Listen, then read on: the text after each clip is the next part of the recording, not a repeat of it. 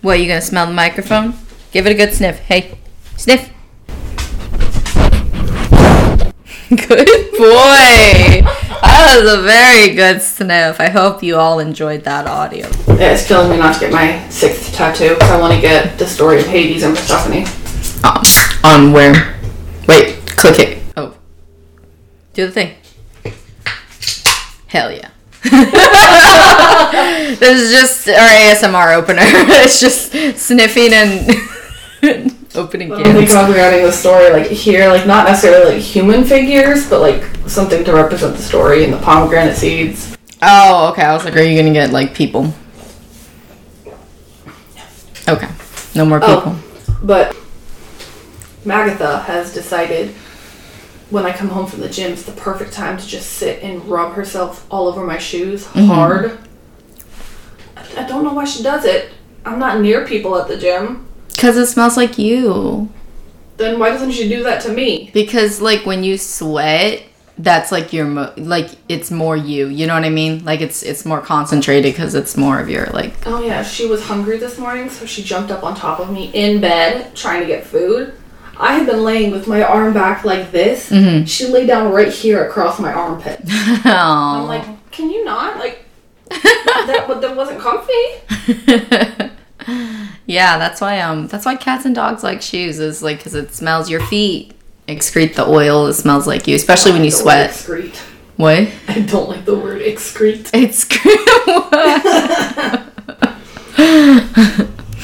Yeah. It's worse than the word moist because I find the word moist funny because it creeps everyone out.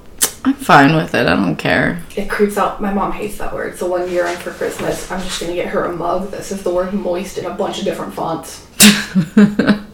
Why don't you like the word excrete? I don't know.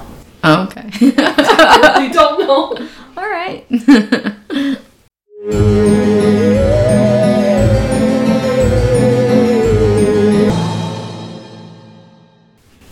All right. So what's our topic today? Guns. Have you ever shot a gun? Yes. Oh, okay, cool.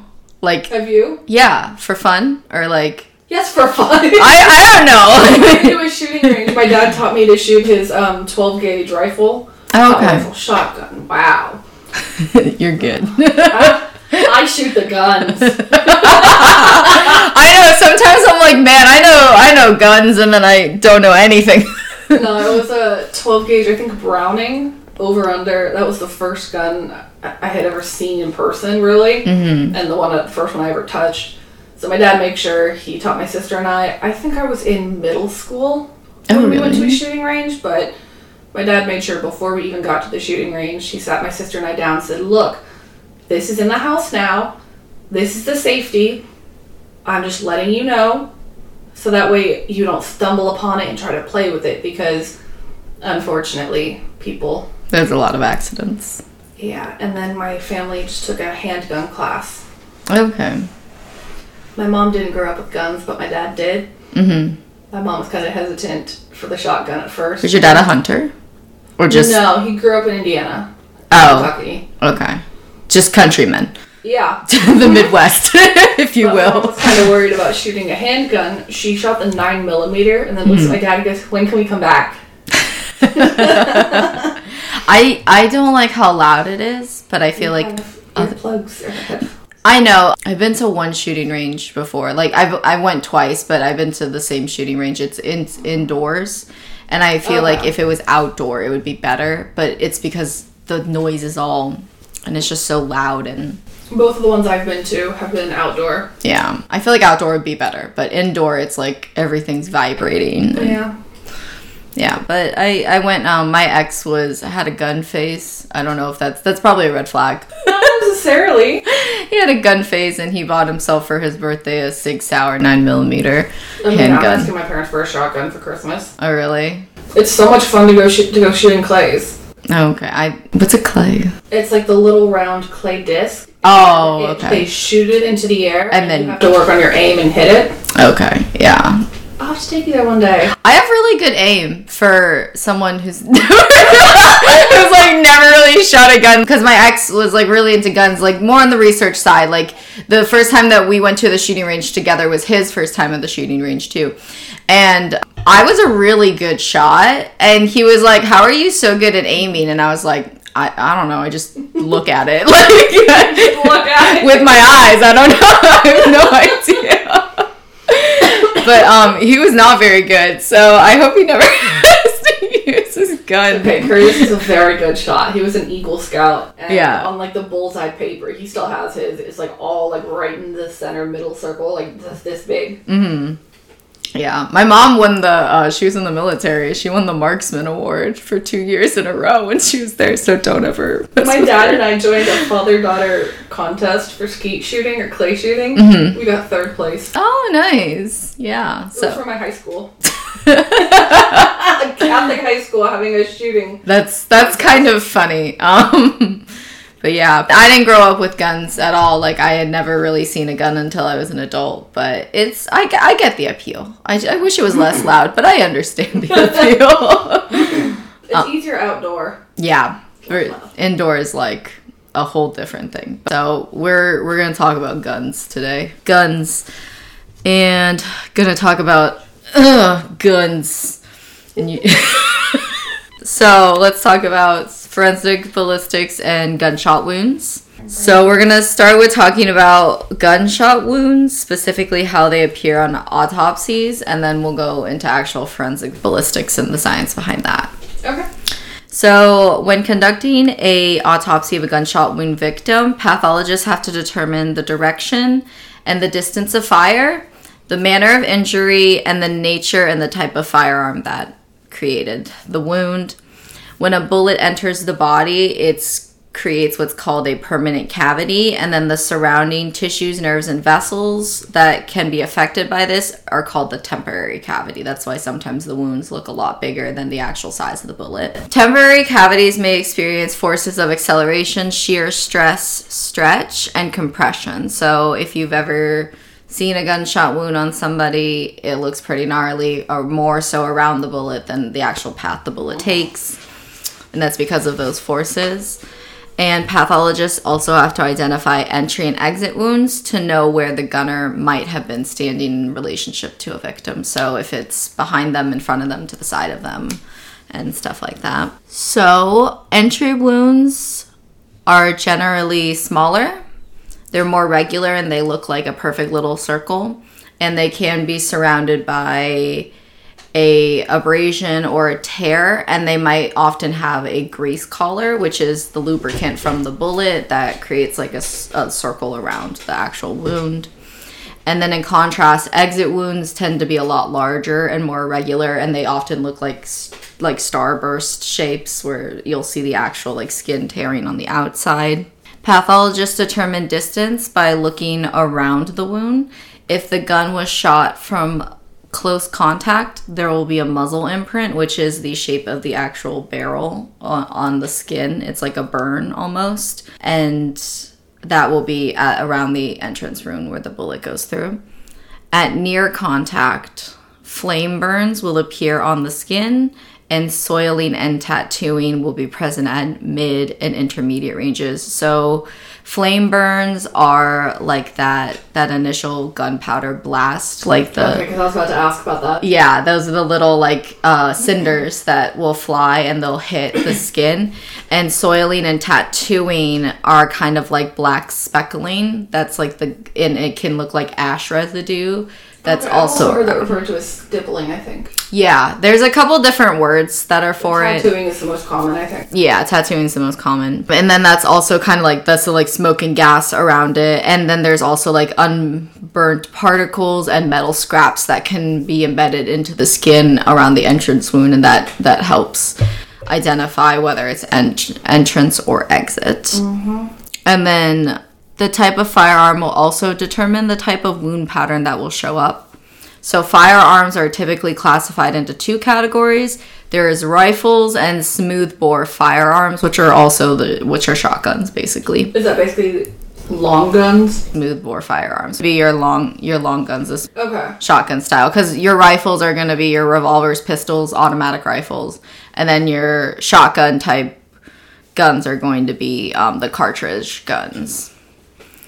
So with the rifle firearms, they usually release one bullet at a time that shoots in a clear path. If you think about how 9mm cartridges are loaded, or any sort of like revolvers, they spin. They have, I don't know how many are in the chamber, 6.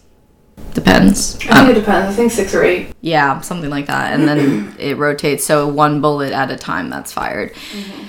And in contrast, the smoothbore firearms or shotguns, they have a cartridge that shoots out, and that cartridge is filled with pellets, and it disperses once it enters the cavity, which often causes more damage.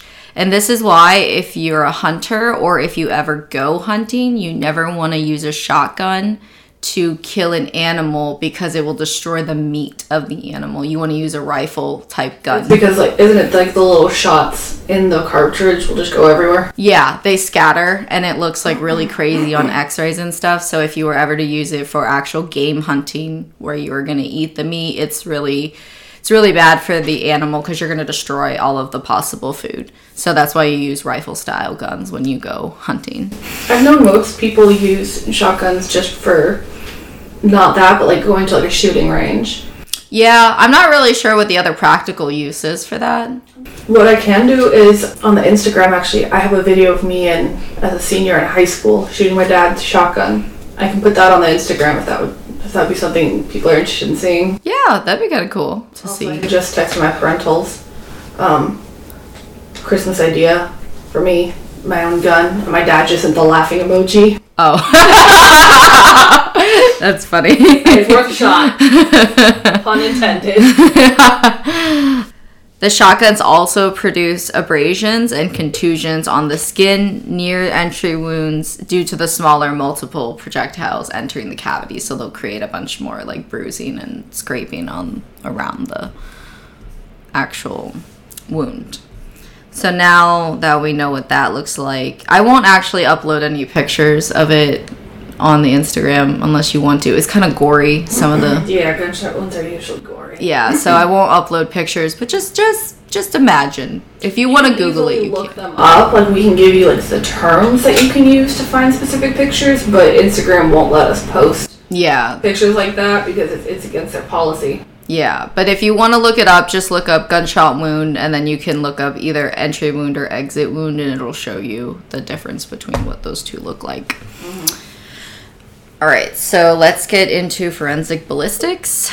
So the examination of evidence relating to firearms at a crime scene by studying ballistic speed, mobility, angular movement, and the effects of projectile units is what forensics ballistics covers. The father of forensics ballistics is Calvin Hooker Goddard, who was a forensic scientist, Army officer, academic, and researcher. See if I know the name. And forensics ballistics is used to determine the type of gun used, the correlation to other possible crimes, the amount of damage inflicted, the position of the shooter, the angle of firing, when it was fired, the impact of the bullet, and possibly the shooter's identity. Yep, that's what all of our investigators and detectives have to do every time we get a shooting call. Mm-hmm. So we actually, for the Ybor City shooting, we sent deputies to... That shooting happened, I don't know if I told you, 5 blocks from my work building. Mm-hmm. So when I came to work, we were putting out a bunch of deputies to help the TPD officers, just in case they needed an extra set of hands, like traffic control. Yeah. Doing all that investigative work. They had to do so much because it was a huge scene because it was like in the streets. Mm-hmm. So they had to try to do all of that in public where people were going and walking around. Yeah, that makes sense. That's okay. There are 4 types of forensics ballistics: internal ballistics, external ballistics, terminal ballistics, and transitional ballistics. Internal ballistics is about the motion of the projectile into the bore of the weapon, so like what the bullet is doing inside the gun. External ballistics is the motion of the projectile from the muzzle to the target, so once it leaves the gun but before it hits the target. Terminal ballistics are the wounds, And transitional ballistics are the motions of the projectile from the time it leaves the muzzle until the pressure behind the projectile is equalized. So basically, if you're shooting at a person until the bullet stops. Okay. So that's the whole path of it. In ye old times of yore, barrels and bullets were handmade by gunsmiths, so each firearm was unique, and they always had some sort of unique impression on it, or like a signature, kind of like artists would sign their paintings, gunsmiths would make their guns unique for each case. And then, so in 1835, Henry Goddard applied the ballistic fingerprinting to link a recovered bullet to its culprit. So he found a bullet at a crime scene that had a defect, and it was not a result of the barrel or the impact. It was an actual manufacturer's error. And then because of that, he then concluded that the shooter had to be the manufacturer of the gun itself, and that if he could get a mold of the bullet, he would be able to find the shooter. So then he found a matching mold at the shooter's home, and then that proved as crucial evidence to convict the shooter. Was it like a defect in the mold itself? Yes. Right. So like it was something where probably just oversight on making it, or just lack of attention to detail, and that's what got the person. And because they raided the home, and then they found like molds that all had the same type of defect in a batch. Okay. So then in 1860, Regina versus Richardson showcases another example of this. Before cartridges existed, newspaper wadding was used to seal bullets and gunpowder. And wadding was found in the wound of a victim that matched the wadding in a shooter's 2-barreled pistol and the newspaper that he had at his home. But then once the mass production of guns began, the concept of magnification of bullets became a new way to do ballistic fingerprinting. In 1902, Oliver Wendell Holmes used a magnifying glass to examine test bullets that he fired into cotton wool to compare the striations on the bullet to those on a victim. I have a quick question about that. Yes. Did any of the research say why cotton wool, or just because it would absorb the impact? Yeah, that was basically it. It didn't really say why. It's probably readily available and it would absorb it. And then in 1912, in Paris, Professor Balthazar took numerous photographs of the circumferences of bullets found at crime scenes, and he enlarged those photos to compare them to markings on test fire weapons, so that he was able to see, like, this is what it looks like when it's actually fired into something. And then so this process of magnification became a major way in forensics ballistics. And then now there's a new problem, which is remembering what a previous bullet looked like when it was not under the magnifying glass. Because, back in the 18 and early 1900s, labeling was not very good. And then everything was digitized. Yeah, exactly. This major flaw almost led an innocent man to be convicted to death in 1915. Philip Gravel developed the comparison microscope, which are 2 microscopes connected by an optical bridge that allowed the user to do 2 simultaneous comparisons. The first to use this microscope was in the St. Valentine's Day Massacre in 1929, which identified the weapons as a 12-gauge shotgun and a 2 Thompson submarine guns. And it was fully accepted by the FBI in 1932. But it's really cool to see because it is like 2... It's like, it literally looks like 2 microscopes and there's just one bridge to an eyepiece in the middle. Yeah, I've used a comparison microscope before. Yeah, they're really cool.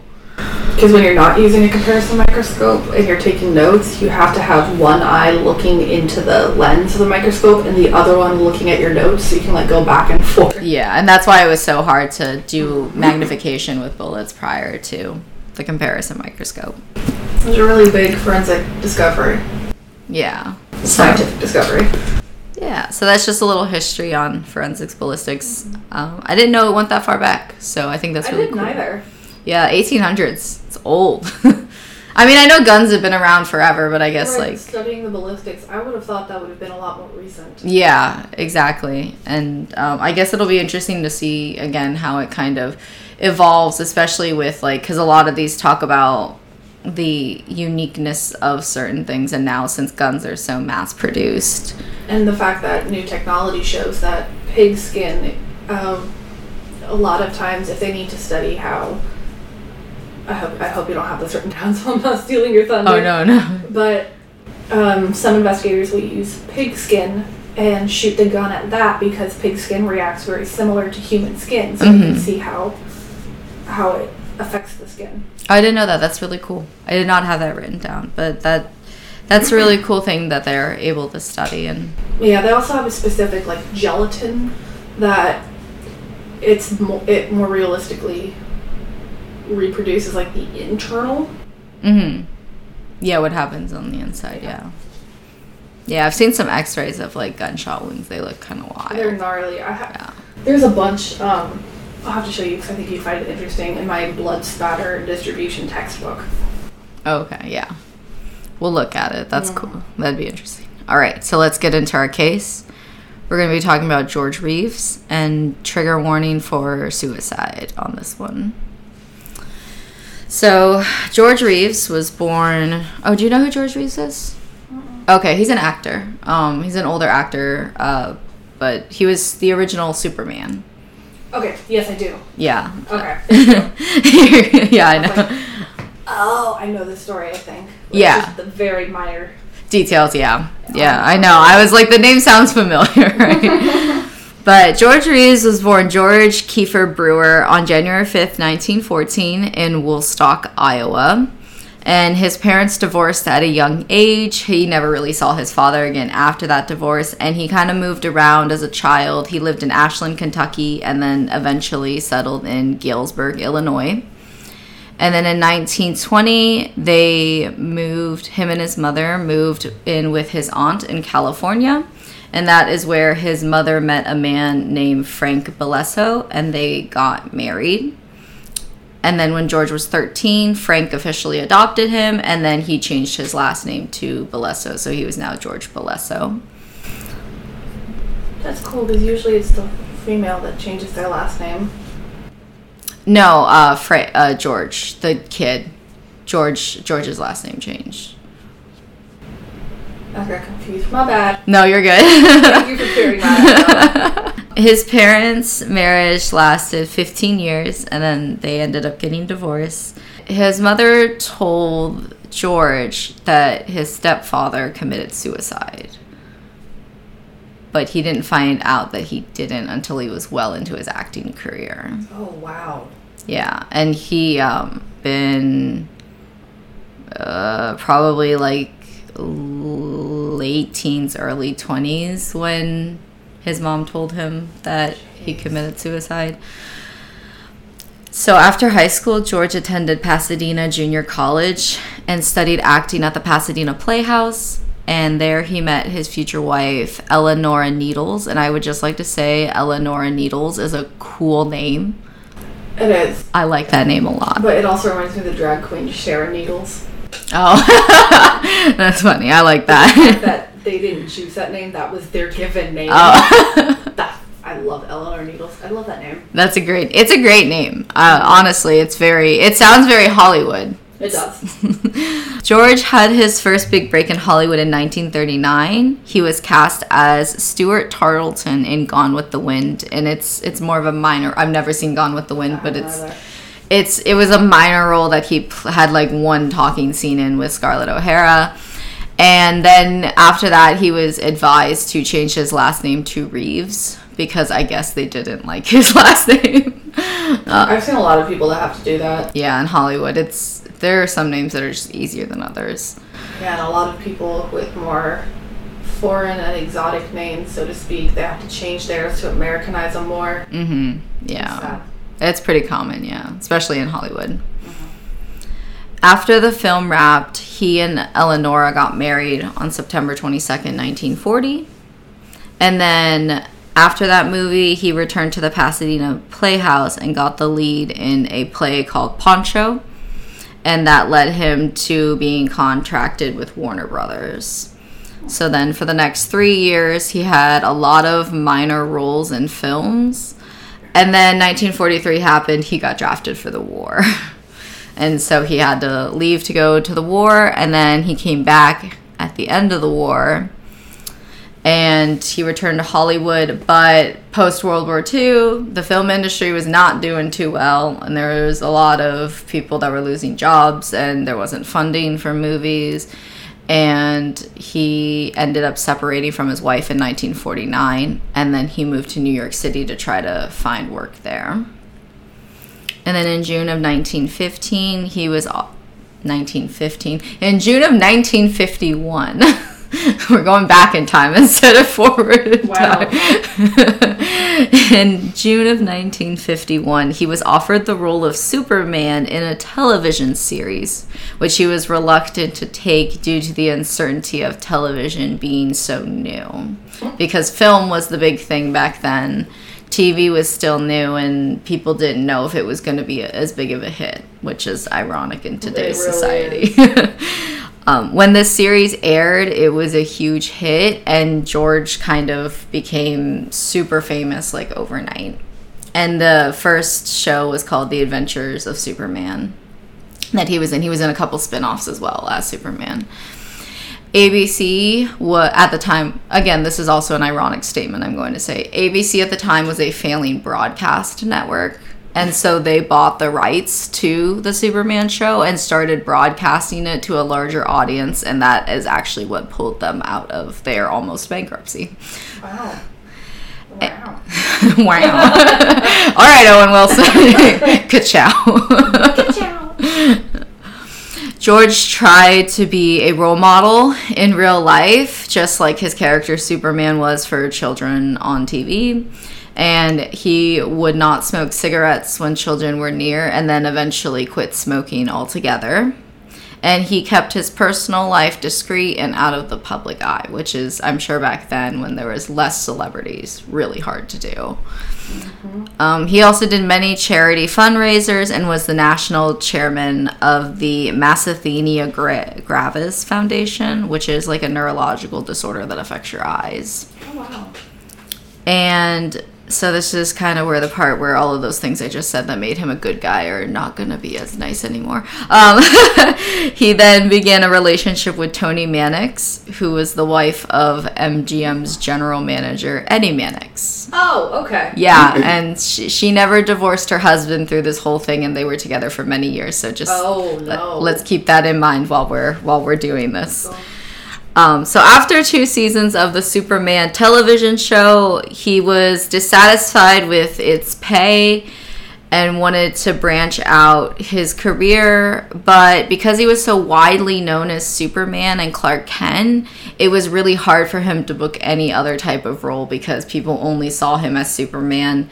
The only roles that he were able to get were either voice acting roles or roles where he was wearing some sort of full bodysuit costume or mask where people couldn't see, or heavy makeup where people couldn't see his real face. So he was struggling. So then the show decided to give him a raise that he signed on for another season. And I did not write the money number down, but I did the inflation conversion from $1957 to today dollars, and it was $434,000 that they gave him. And that was for only 8 weeks of filming, because that's how long they filmed the whole season for. So that's a lot of money. It's also not as much as these big name actresses and actors getting millions. Yeah, I mean now definitely not, but back then that was probably a lot of money. That was probably close to top tier dollar for acting. Probably. So they booked him on for another season in 1957, and he was scheduled to play Superman in a Broadway show, a traveling Broadway show. And then in 1958 was when Toni and George split. And immediately after, George announced his engagement to a New York socialite named Lenore Lemon. Also another Hollywood-sounding name. Yeah, but a lot of affairs. Yeah, just a lot of very curious timelines, let's put it that way. And so George was supposed to set out on tour to go to Australia to perform in the Broadway play, but everything kind of changed on the day of June 15th. So on that day, George and Lenore left George's house at 1579 Benedict Cannon Drive for dinner and drinks. They returned back to the house around 11 p.m. At the time, they had a house guest staying with them named Robert Condon, who was writing a biography on George, and so he was living in, like, their guest bedroom.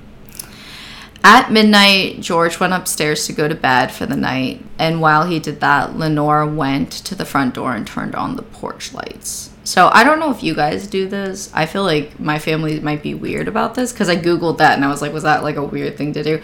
Apparently, back then specifically, and also sometimes now just because of generational behaviors, but turning on a porch light means that you're expecting visitors or that you are inviting people, like, come on in, we're home type thing. It's like what people do on Halloween. You keep your lights on until you run out of candy. When you have no lights on, it's kind of a signal, like, don't come up. Right. I've known that for Halloween, but I guess I've never, like, thought about it in the sense of, like, with guests over. And, like, my family, we do our porch lights every night, so. My mom does that too. We don't do that here. We just turn them on if I have work the next day, since I have to leave at like 5:20 in the morning. Mm-hmm. That way I can see where to put the key. Yeah. Yeah, but I didn't know that piece of trivia. Thank you. Yeah, but that was, like, a very common thing back then, was people only turned on their porch lights when they were expecting guests. And because street lights were not something that was super common back then. So that was why, so that they could see where they were going to park their car. Make sure they're at the right house. Yeah, make sure they're at the right house.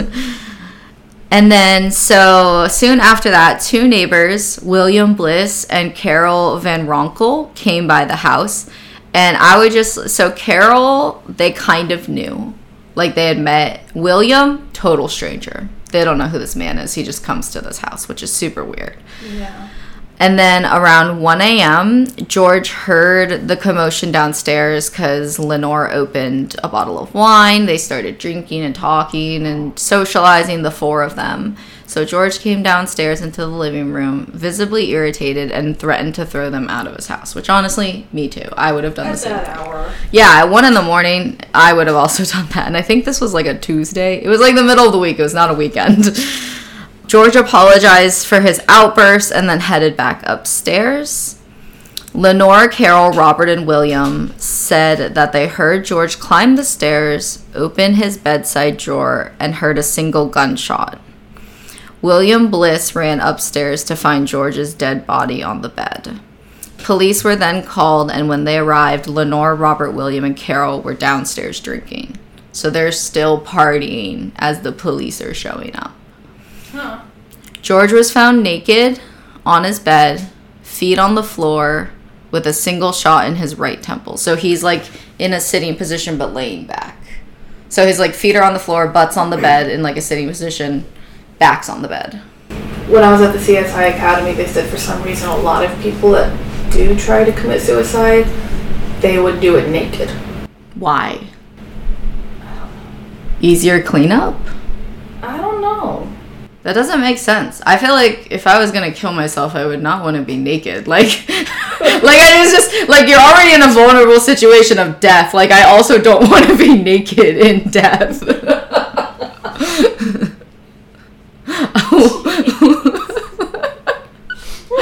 I'm gonna have, like, 12 shirts on and, like, a winter coat. Like the opposite. Yeah, I'm the opposite. Like, good luck cutting through all these layers. It's like that one kid that wraps the Christmas present a million times and you're like, when is this over? Speaking of, my sister and I have the tradition where we try to wrap each other's gifts as annoyingly as possible. Like, one year I used a bunch of zip ties and rubber bands to wrap it. This past year she wrapped it a bunch, and about halfway through, there's just a paper of Bert Kreischer that says, "We're waiting." It was so annoying to try to open, but it made me laugh so hard. I felt bad, though, because I couldn't wrap hers up that annoyingly. I will this year. Good luck, Hannah. But what I did instead was I put one of her gifts in a trash bag box, and I said, "Look, it's your twin." Yeah, but love. Sorry, that was really off topic. No, you're good. That feeling, though, is how the autopsy text is going to feel to him. Oh, no. Sorry, that was a terrible joke. So... Okay, so they were still downstairs drinking. He was on his bed naked, feet on the floor. Wait, I do have a question. Yeah. Was he naked when he went out to yell at them? That we'll get to there. We'll get there. But he was fully butt naked, feet on the floor, shot in the right temple, laying back on the bed. The bullet was found under his body, like the casing under his body. I mean, the 9mm Luger was on the floor between his feet. And the bullet was found in the ceiling. And it had blood splatter around the bullet on the ceiling. And then according to the coroner's report, quote, the position of Reeves' body on the bed, the angle of the bullet path, and the autopsy findings all point to suicide. So they wrote it off pretty quickly as a suicide. It seems like in a lot of cases that sometimes you see that a lot. Yeah, it's just like the easiest answer. They're just gonna, let's not dig deeper into this, even though it doesn't really make 100% sense. It does not make sense. On the police report, Lenore joked and stated he's going to shoot himself once George left to go upstairs. And when they heard the drawer opening, she said he's getting the gun out now and he's going to shoot himself. Okay, I've heard people make jokes like that. Like once, but making two? Yeah, in a row. And then that's really odd. And like everybody in the room, because they all reported that she said that. And I don't know the tone, but when the newspapers released that part where she said that, like immediately the next day it was like, it was a joke. I was joking. It was a joke. I was kidding. So, like, you know what I mean? Like, was it actually joking or was it like, because she's... Because it was in the public eye. Right. And she's a socialite, so she has a reputation to uphold. So, I don't know. But let's talk a little bit about the inconsistencies of this, because there are quite a few. There's a lot. Yeah. Yeah, he was naked, which I know you said that you were saying that a lot of people are naked when they commit suicide. But either he went downstairs to yell at them naked, which again, why didn't nobody in that room be like, hey dude, why are you naked? Someone should have at least said, like, put some pants on. Yeah, exactly. Or when he went upstairs, he took off all of his clothes. And some people sleep naked. I mean, yeah, but I guess like the concept of like... It's still odd in this scenario. It is very odd in this scenario to have either one of those scenarios be true, because one of them has to be true, and either one doesn't make sense. The position of the gun and the bullet in the casing are odd. When you shoot a gun, like the casing does eject out of it, but to be under the body doesn't really make a whole lot of sense. I mean, if he was holding it to his temple and he was sitting up while doing it, there is the possibility that it ejected out behind him. But if the bullet's in the ceiling... Yeah, that makes it a little different. The bullet would be in the wall, like across from him. Like he would have to have been, like, leaning over, like parallel to the bed and shooting himself. Exactly. And then if that were true, how the bullet got in the ceiling, the casing would be on the floor. Mm-hmm. Yeah. If you do it over the bed... There's no one scenario where the bullet can be in the ceiling and the casing under the body. Right, exactly. It has to be one or the other, but having both is like almost impossible physically. Yeah. And then the gun itself being between his feet, that's also kind of... Because you shoot yourself, I would think it would either be in your hand still, or it would be next to you on the bed, or maybe it would have fallen on the floor, but it would be on the outside of your feet, not in between your feet. I can't come up with a scenario for that happening with the other stuff, but the only scenario I can think of it happening is like if you're leaning forward, have your head like almost in between your knees, do that, and it falls, but then you would fall forward. Exactly. And it's even still in most suicides where people are sitting and shoot themselves, they're more likely to fall forward than backwards based on how people sit. We tend to sit with our weight over our toes, which would mean our center of mass is moving forward. So most people, when they do that, are more likely to be on their face versus on their back. So he would have to be leaning back, and then like a weird angle to have the casing go under. Yeah, that's what I'm saying. Like, it doesn't make sense. Like, none of this makes sense to be, you know, like, not all of that would have to have been the most weird position to commit suicide in, which would not make any sense why he would do that. And another weird thing that had happened was before the autopsy took place, his body was completely washed and embalmed. So there was no ability to find any gunpowder, any residue, or anything else. They washed it. And, like, why would you do that? Especially on someone who's a big Hollywood actor. Then at that point, you would look for the stippling or the tattooing around the wound. Yeah, but it didn't mention anything about that, but you know what I mean? Like, yeah. And if it was, because again, like, this is close range, shooting yourself in the head, so there would be a muzzle imprint. Yeah. So you would be looking for that. But I think what they were trying to look for was gunpowder residue on his hand. Yeah. But if, like, to know if he shot it or not. Obviously can't check for that if he's been washed and embalmed. Yeah, so... Autopsy first. Right. Because even if he was shot, you would still might see the muzzle, but someone could have held it to his head and pulled it, but there wouldn't be gunpowder on his hand.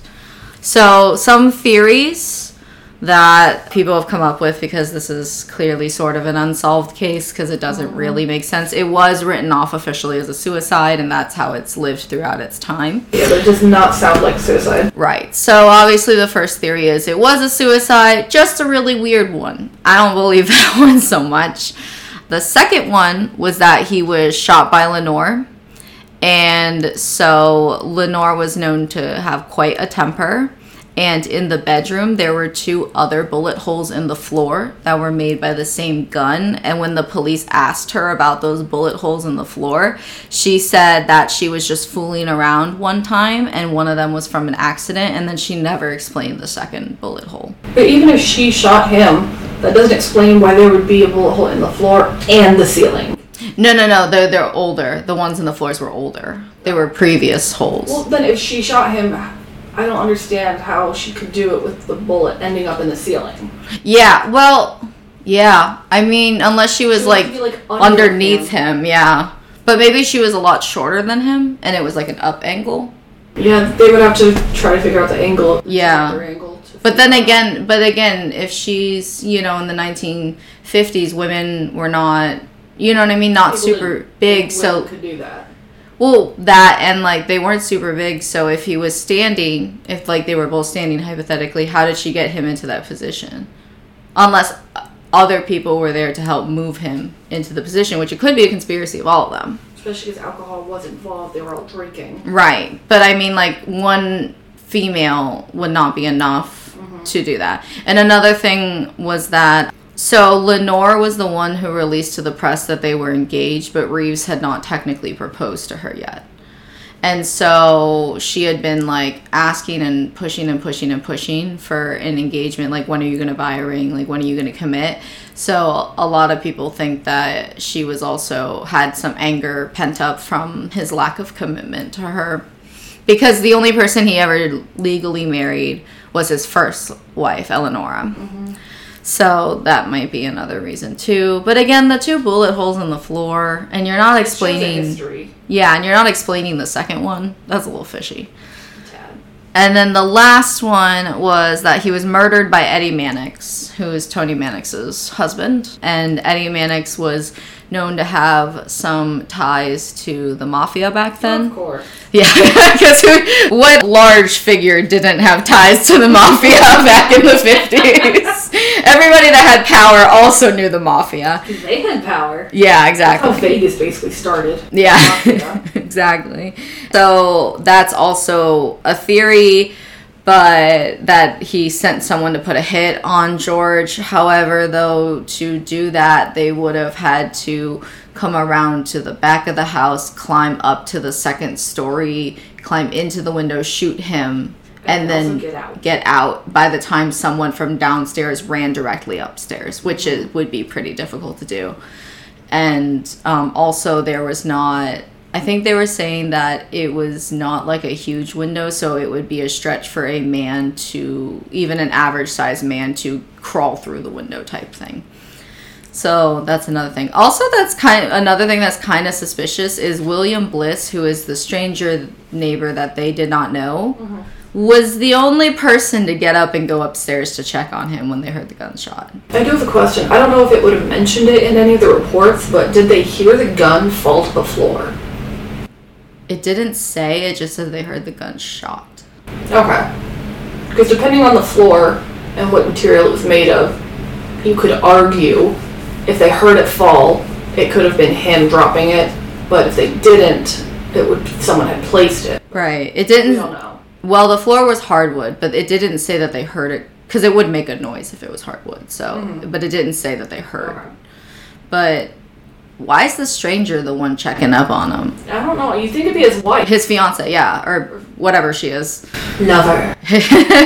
You'd think she would be the one to run upstairs first, yeah. but even the guy who's living with him as a house guest that's writing his biography.